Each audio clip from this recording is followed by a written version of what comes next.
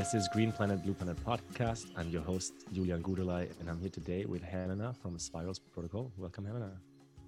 Thanks for having me, Julian. Oops. Yeah, it's exciting to be on the conversation, all things refi, all things systemic change.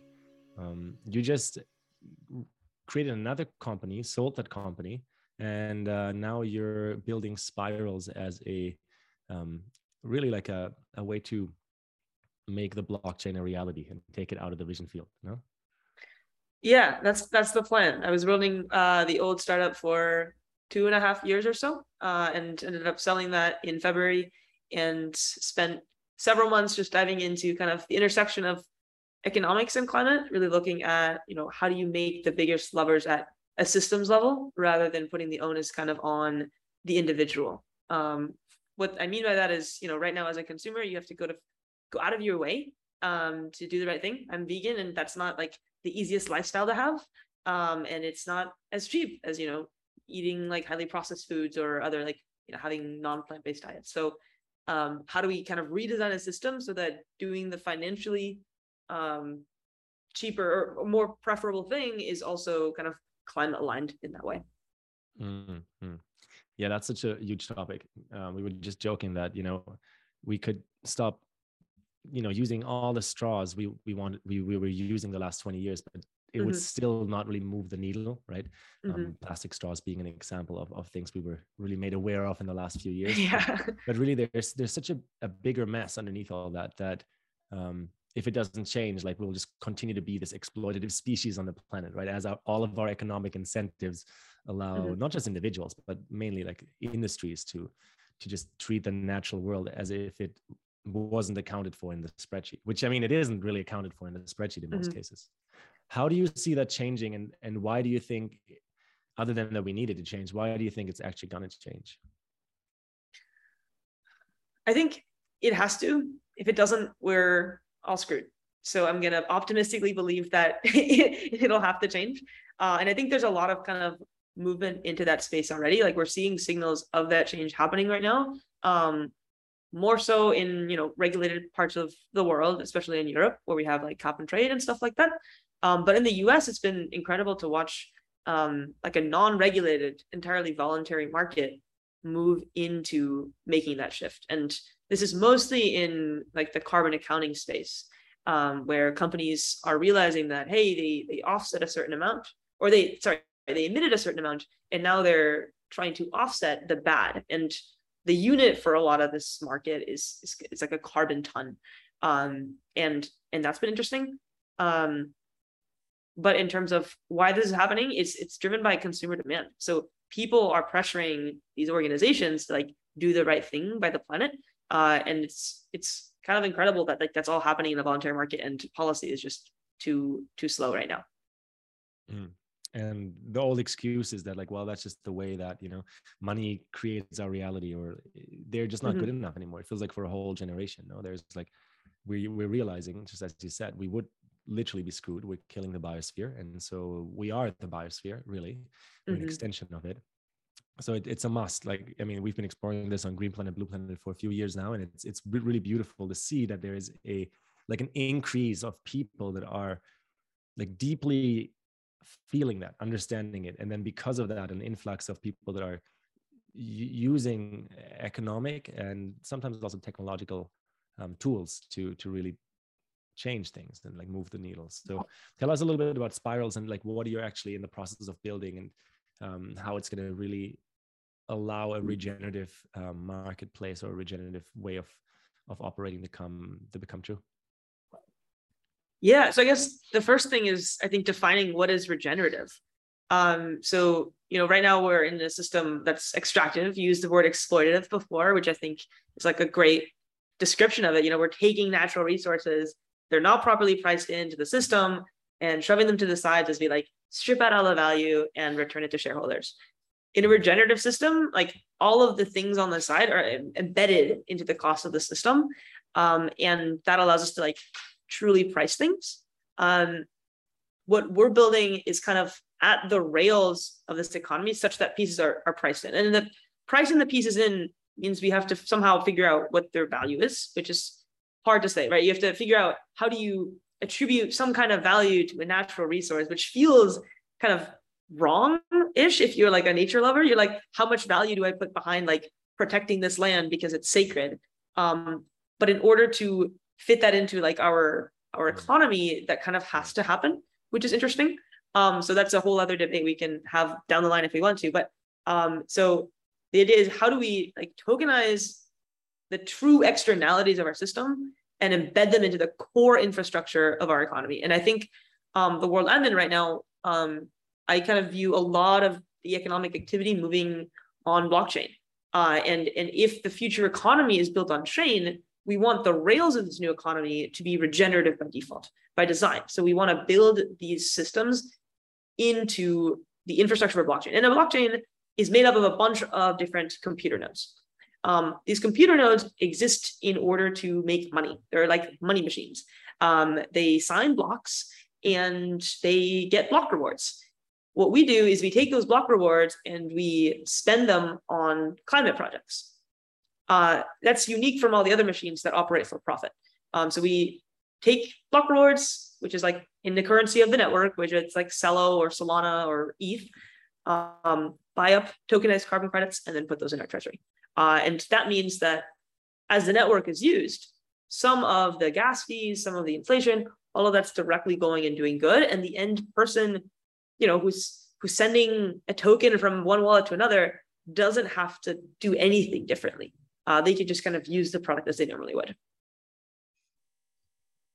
Beautiful. Well, I'm gonna jump in with, you know, to the kind of cut to the chase question. So that's all fair and good, right? And I follow the logic, and I think it's really part of the future is to create these rewards that bring flow back into natural, natural places that need us to include them into the systems. But like, let's be really real here. The governments and the economic power players that currently run both the federal money reserve as well as the IMF, they might not have that same interest, because like currently that exploitative way of running an economy really serves people, no? Not everyone, and not the natural world, but so how do you see kind of that missing link of, you know, changing our financial system, changing our economic system into a better system? How do you see that missing link connect, where some of the power players of the current world are just like voluntarily, benevolently on board? Voluntarily, benevolently on board. For those existing players, like they have a lot at risk, right? Like for them to do some good for the world, like ends up not being in their like economical and their business favor. So the people that I think are gonna take risks like this are newer players. They're startups, and for the same reason that you're not seeing like large companies all take like the crypto pill and switching over to blockchain, because they have a lot to risk if they were to like DAOify their company, because they're winning in the old way. I think the bet here is that the systems will all move on chain, and we don't need the old players. And that is one possibility. The other possibility is that we end up having policy that kind of forces them to go a certain direction.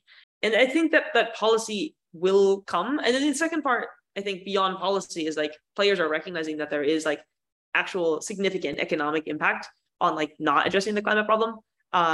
There was like a recent report by McKinsey that was describing like half of like global GDP being dependent on like natural resources. And like, that's terrifying. And like, if we don't address the problem, we literally can't continue. It will kind of stop things. and I think people are starting to recognize that.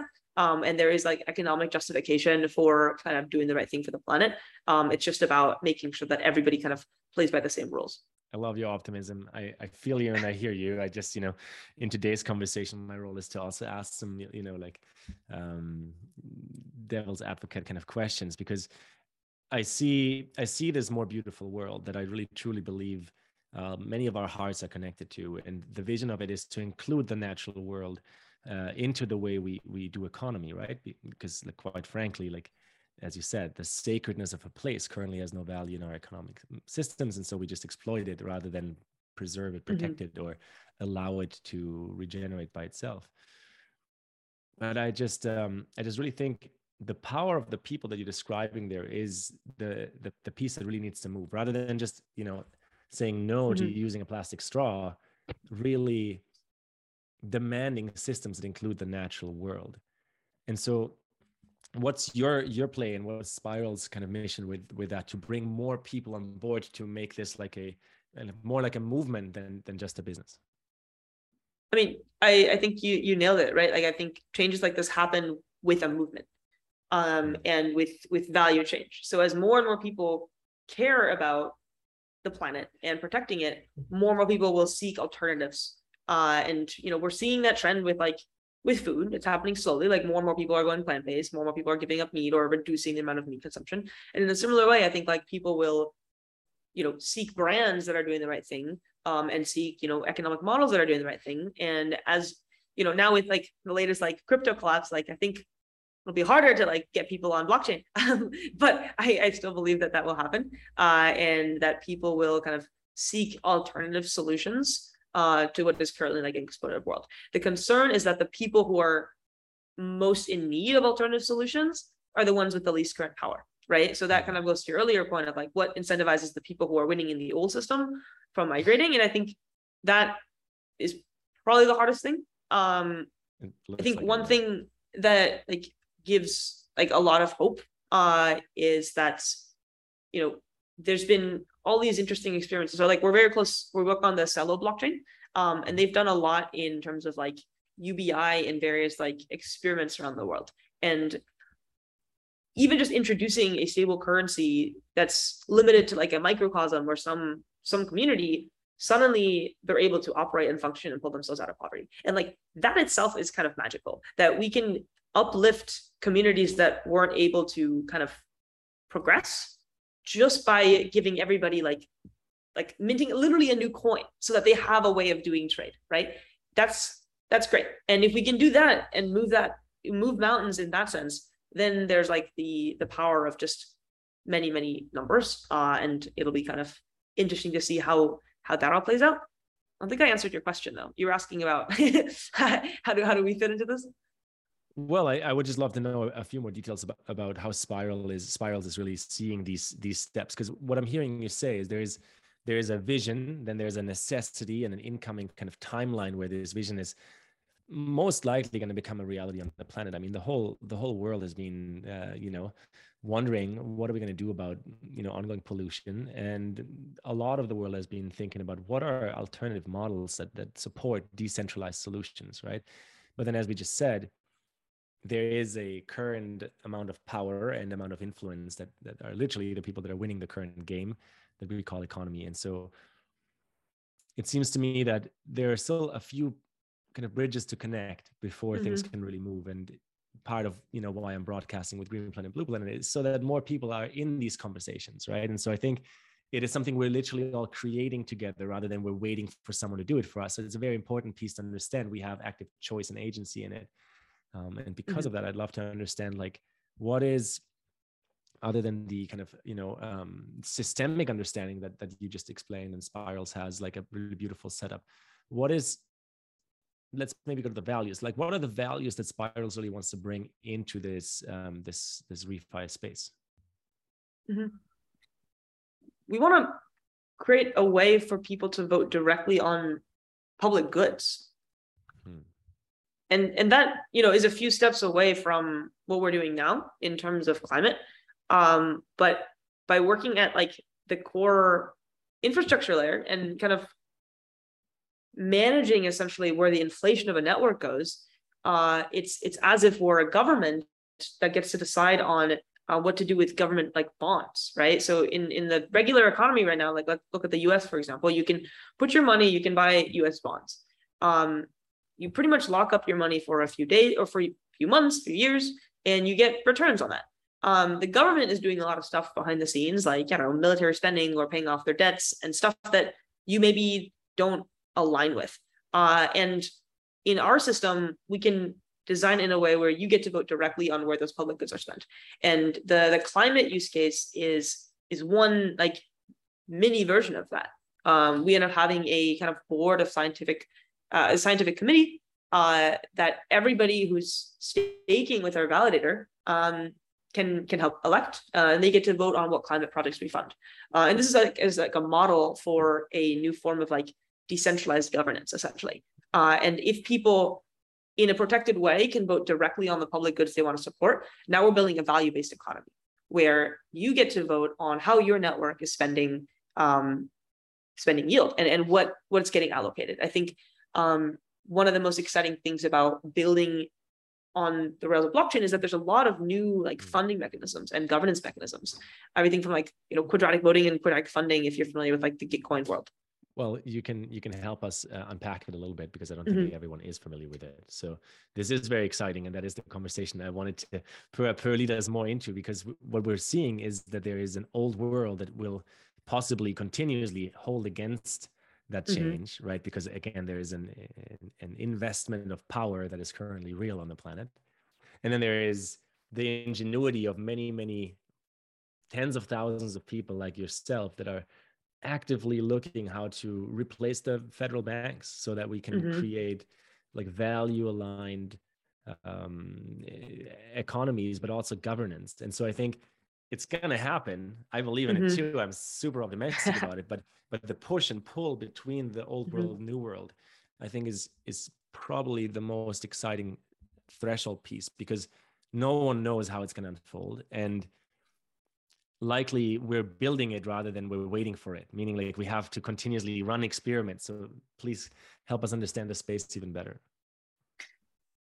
Yeah, I think that's just it. Like it is this push and pull between the two worlds, and it'll be like a slow progression, and then eventually something will happen, some kind of inflection point where maybe the majority of people have the majority of their personal wealth on chain, right? And that's when things really start moving. And in terms of some of the things I like name dropped before, like what is quadratic funding, what is quadratic voting, there are new ways of thinking about how like holding wealth should influence your power in a community. Quadratic funding, I think, is a really interesting concept that we've now been kind of experimenting as we launched our own kind of grant on Gitcoin. And the gist of it, or the goal essentially of quadratic funding, is to allow people who have less money to have more impact, or more relative impact than they would in a system that had a like $1 to 1 vote ratio. So quadratic comes from some kind of fancy math where you take like the square root or something like that. But the point is let me compare it with like match pool. So or in our case in particular. So we have a grant up for like a climate project. There is a climate match pool of 500,000. Any project can, once they're accepted into this match pool, can get donations or grants to their project matched by this match pool. But a $1 donation is matched by like, let's say $100. And then a $100 donation is only matched by an additional $150. So you'll notice that the bigger the lump sum is, the less the matching like multiplier ends up being. And that means that, you know, even the little guys essentially have voting power. In a similar way, quadratic voting is for making kind of governance decisions. And it protects people that maybe have, you know, less voting power because it still allows them to voice themselves in a community. So in like another way of saying it, you know, the idea of quadrality or quadratic voting or economy in that sense is a more contextual relational field than the straight up hierarchy of dollar power or lobby power would be, right?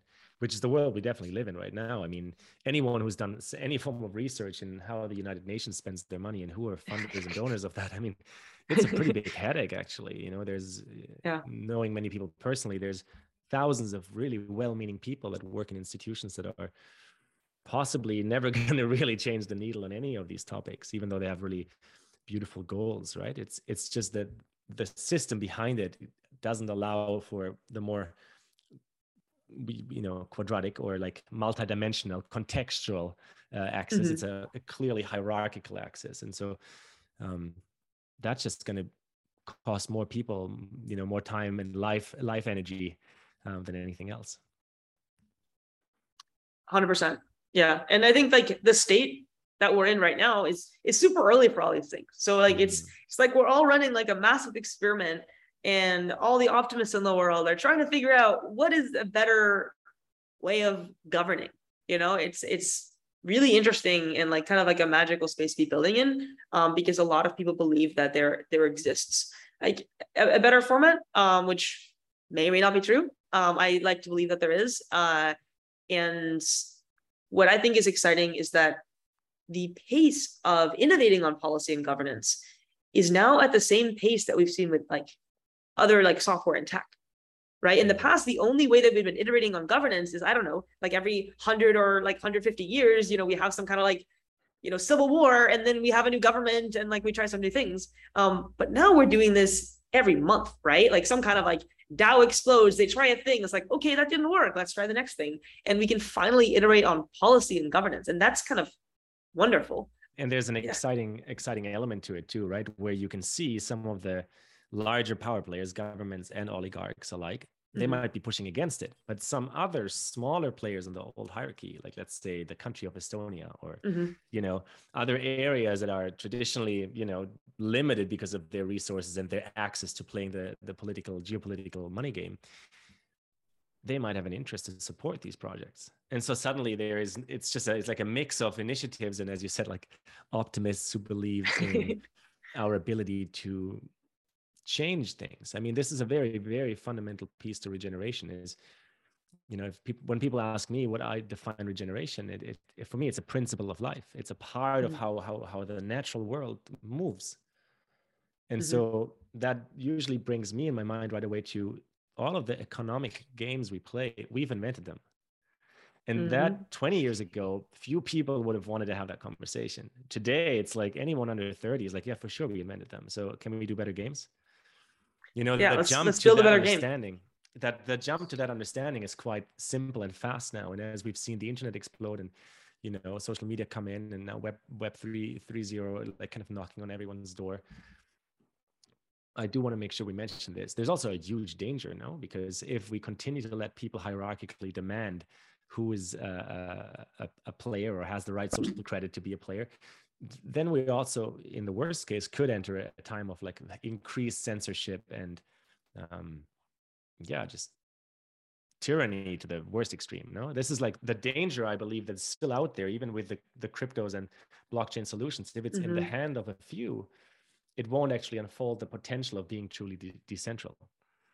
Is that true? Yeah. How would you explain that? Yeah. I mean, I totally. I think there's very much like a dystopian world where this doesn't play out in any of the way that its creators kind of hope for it to kind of turn into. I think a lot of, but what is interesting is that there are a lot of people thinking about that, right? Like a lot of people are aware that like, hey, this could turn into something very negative very fast if we don't design this the right way. I think something we're seeing frequently is like looking at the launch of like a decentralized organization on chain, a decentralized autonomous organization or a DAO. Gives governance to all the members of it. And often they do an initial launch where, the early adopters get like a bulk share, and then there's some kind of interesting scheme for new members to get some kind of share. But it's very heavily biased towards the initial creators. And does that create a system that attracts new people? Does that create other problems? I think that's part of what, we're trying to figure out right now, and what's being iterated on. There is also a very important part here is no one of us knows. We just know that is the direction of actually being able to change some of the fundamental ways of how we make sense of humanity's participation in this ecosystem, right, or in the biosphere at large. And it will in one way or other happen, even in the dystopian way, which, I think we're pretty set for a positive future because of all of the disastrous contrast that we had to endure and see in the last decades, right? Like the more contrast we get, the clearer people wake up to understand, well, I don't really want that. And so we're in that time right now. And in that time, a lot is still really possible. And, everyone tuning into this episode is going to get inspired in their own way and then kind of take their own individual next step, which is part of decentralization or, governing through DAOs, is that like, we're not going to sit around and wait till someone tells us what to do. It's like, we're all doing it. Yeah. Everyone's like off to the races.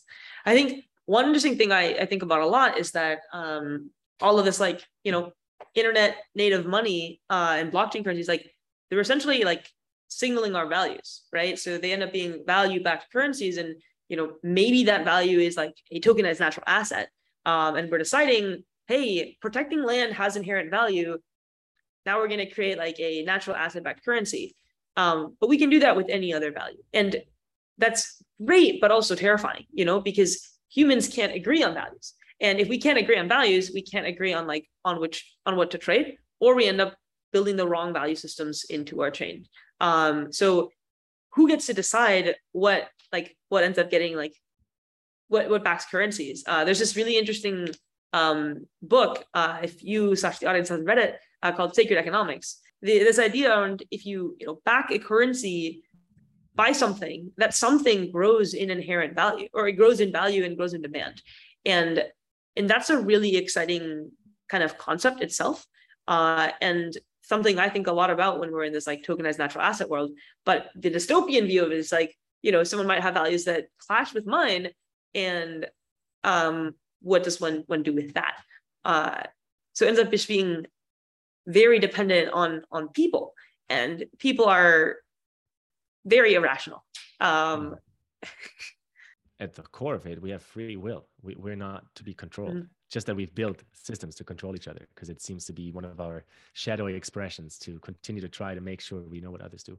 By the way, in the meantime, I looked up the chapter. It's chapter 9, The Story of Value in Sacred Economics by Charles Eisenstein. And he was actually on the show a few years ago.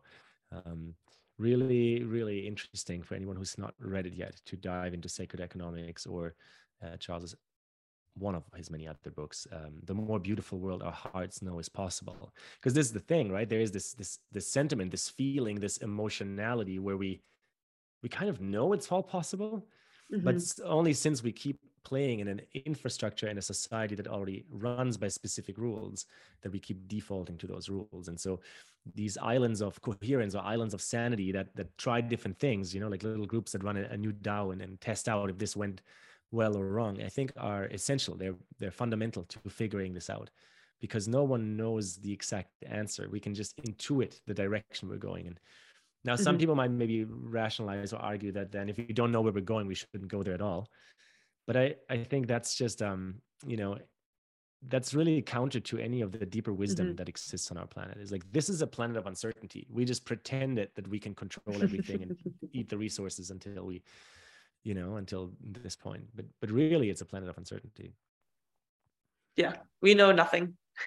Then the more experiments we can run, the better, right? I think what ends up winning is who can do things faster, who can learn faster, who can build faster, who can run who can test theories faster, within protected realms. Like the move fast and break things doesn't work if you're building in healthcare, but I think within certain realms of governance right now, it's like, go play and go test out new things. Mm-hmm. Well, without digressing into this particular rabbit hole, but I do think the pharmaceutical industry breaks a lot of things while it's testing out its effectiveness. But not to digress into that corner. There's lots of ways. Well, that's problematic. But it's a highly problematic topic. But Helen, I would love to ask about some of your values, and I want to ask about trust specifically, because trust for me seems to be one of those really core values that allows us to move at a faster speed. Because when trust is present, things happen. When trust isn't present, usually nothing happens. And so trust is, Brené Brown tried to map it out, and it seems to be this hyper complex understanding. What is it to you? What does trust look and feel like to you? I think I can speak to this on many levels. One is purely from the technical, the role of a validator is to kind of be trustless, the trustless system. And then I can also speak to it as leading a team. I think that one is more tangible and more interesting potentially. So to me, trusting people I work with means we go into the ether, we do things, and we come back, and we're always excited to kind of hear what people have to say. I'm not, thinking about, will other people do their work? It's just kind of expected that they will. And that's a wonderful feeling. It's, it gives you the sense of, I don't even know how to say it, just like calmness in that everyone is kind of doing their part in moving the ship forward. And you don't have to worry. It's like a lack of worry, and it just feels like a warm hug. Yes, trust feels like a warm hug, and it's a lack of worry. I think the lack of worry is quite an interesting description.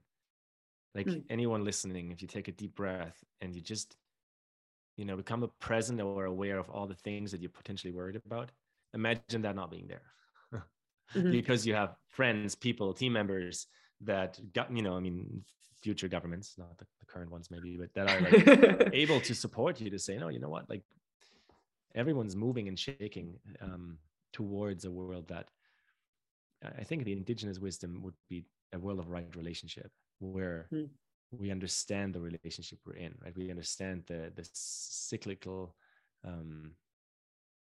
run of life. Like, if you exploit for 200 years, there will be consequences, Yeah. Thank you for that one. What about, you're also, you successfully launched a startup, sold it, had an exit, you're off to the next thing. What about the role of discomfort and just like understanding that sometimes we are uncomfortable? Like, how do you personally use that or leverage that? And like, how does that occur to you? The role of discomfort and like, I love discomfort, which might be an odd thing to say, but I think discomfort is, to me, like the feeling you have when you're you're uncomfortable by definition, but you're learning and you're growing, right? You're in a situation that you're unfamiliar with, and you don't know how to act. When you work through that, you'll have now a new experience, and the next time you're in a situation like that, you will be better and you'll be stronger. And I think there's, a lot of times I felt discomfort, whether it's, from like pushing yourself hard when you're like at the gym, like that means you're growing in like, a very physical way, but then also in like, discomfort in having hard conversations. And I think those hard conversations get easier and easier over time. And those are extremely important to build things like trust.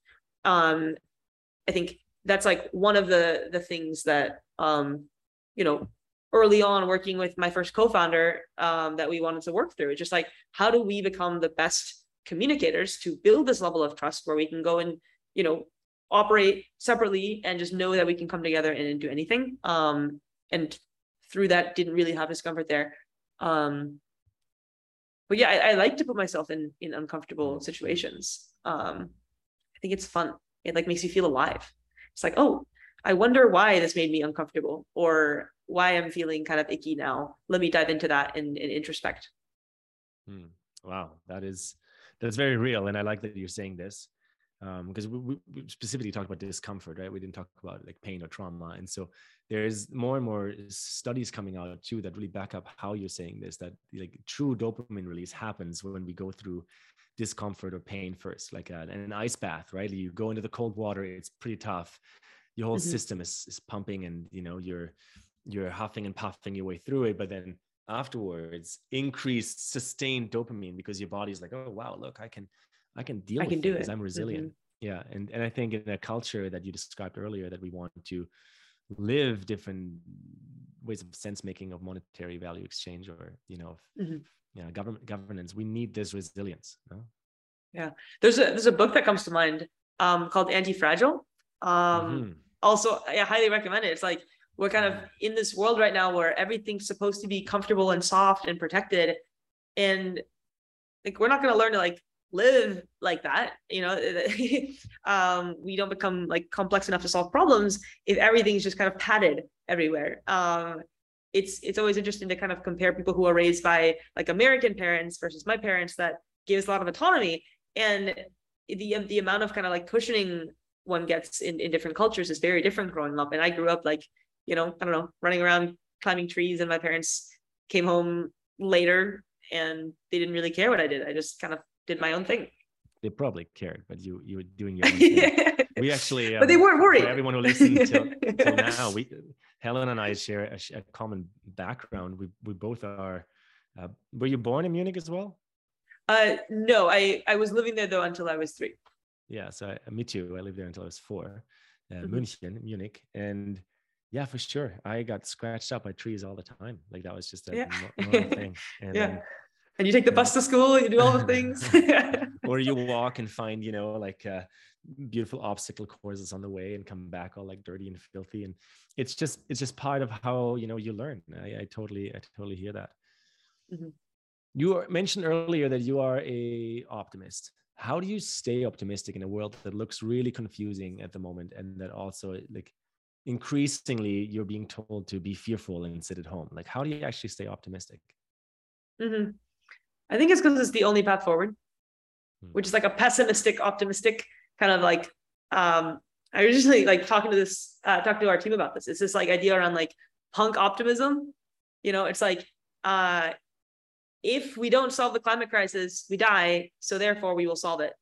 Um, which is like not real good logic, but it's a way of like framing the mind. I think in that way of like this is how it has to go. Otherwise, we're screwed. And I think you can apply that to a lot of different situations of like it'll be okay because it has to be. And then you kind of can constantly be in that state of mind. Um, it's I find far more productive to dream uh, than to kind of dwell in the past. If you have to spend time, there's like I guess 3 different places you can have your mind space be. It's either in the past, Mhm. in the present, or the future. And dwelling in the past is I find the least productive. Unless you are seeking discomfort and want to like go and unpack your childhood trauma, then I think it can be productive because it primes you for the future. But other than that, live in the present and dream big. I think is kind of how I like to live. Right on. I really like how you worded that. What comes to mind on my end here is Don Miguel Ruiz and The Mastery of Self, which is also Mm. the same author who wrote the four now five agreements.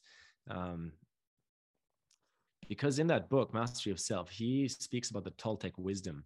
And he speaks about that there is a world that we dream into being, and then there's a world that has been dreamt for us. And so I think a lot of Mm. the dystopian pathways on the way forward, a lot of the destructive scenarios, they are the world that's been dreamt for us on media, on movies, and whatever. And then us ourselves, like you personally becoming an agent of the dream that you can dream, that your heart is dreaming, and embodying that, that's the path. Mm. I love that. So last question for you in that context then, like if we let our hearts go even a little bit more into the future, you just mentioned the past, the present, the future, 7 generations into the future, we're like long ago ancestors at that point. What's your prayer, your wish, your dream for those 7 generations in the future? What do you know what do you want to broadcast into the world about that? It's a big question.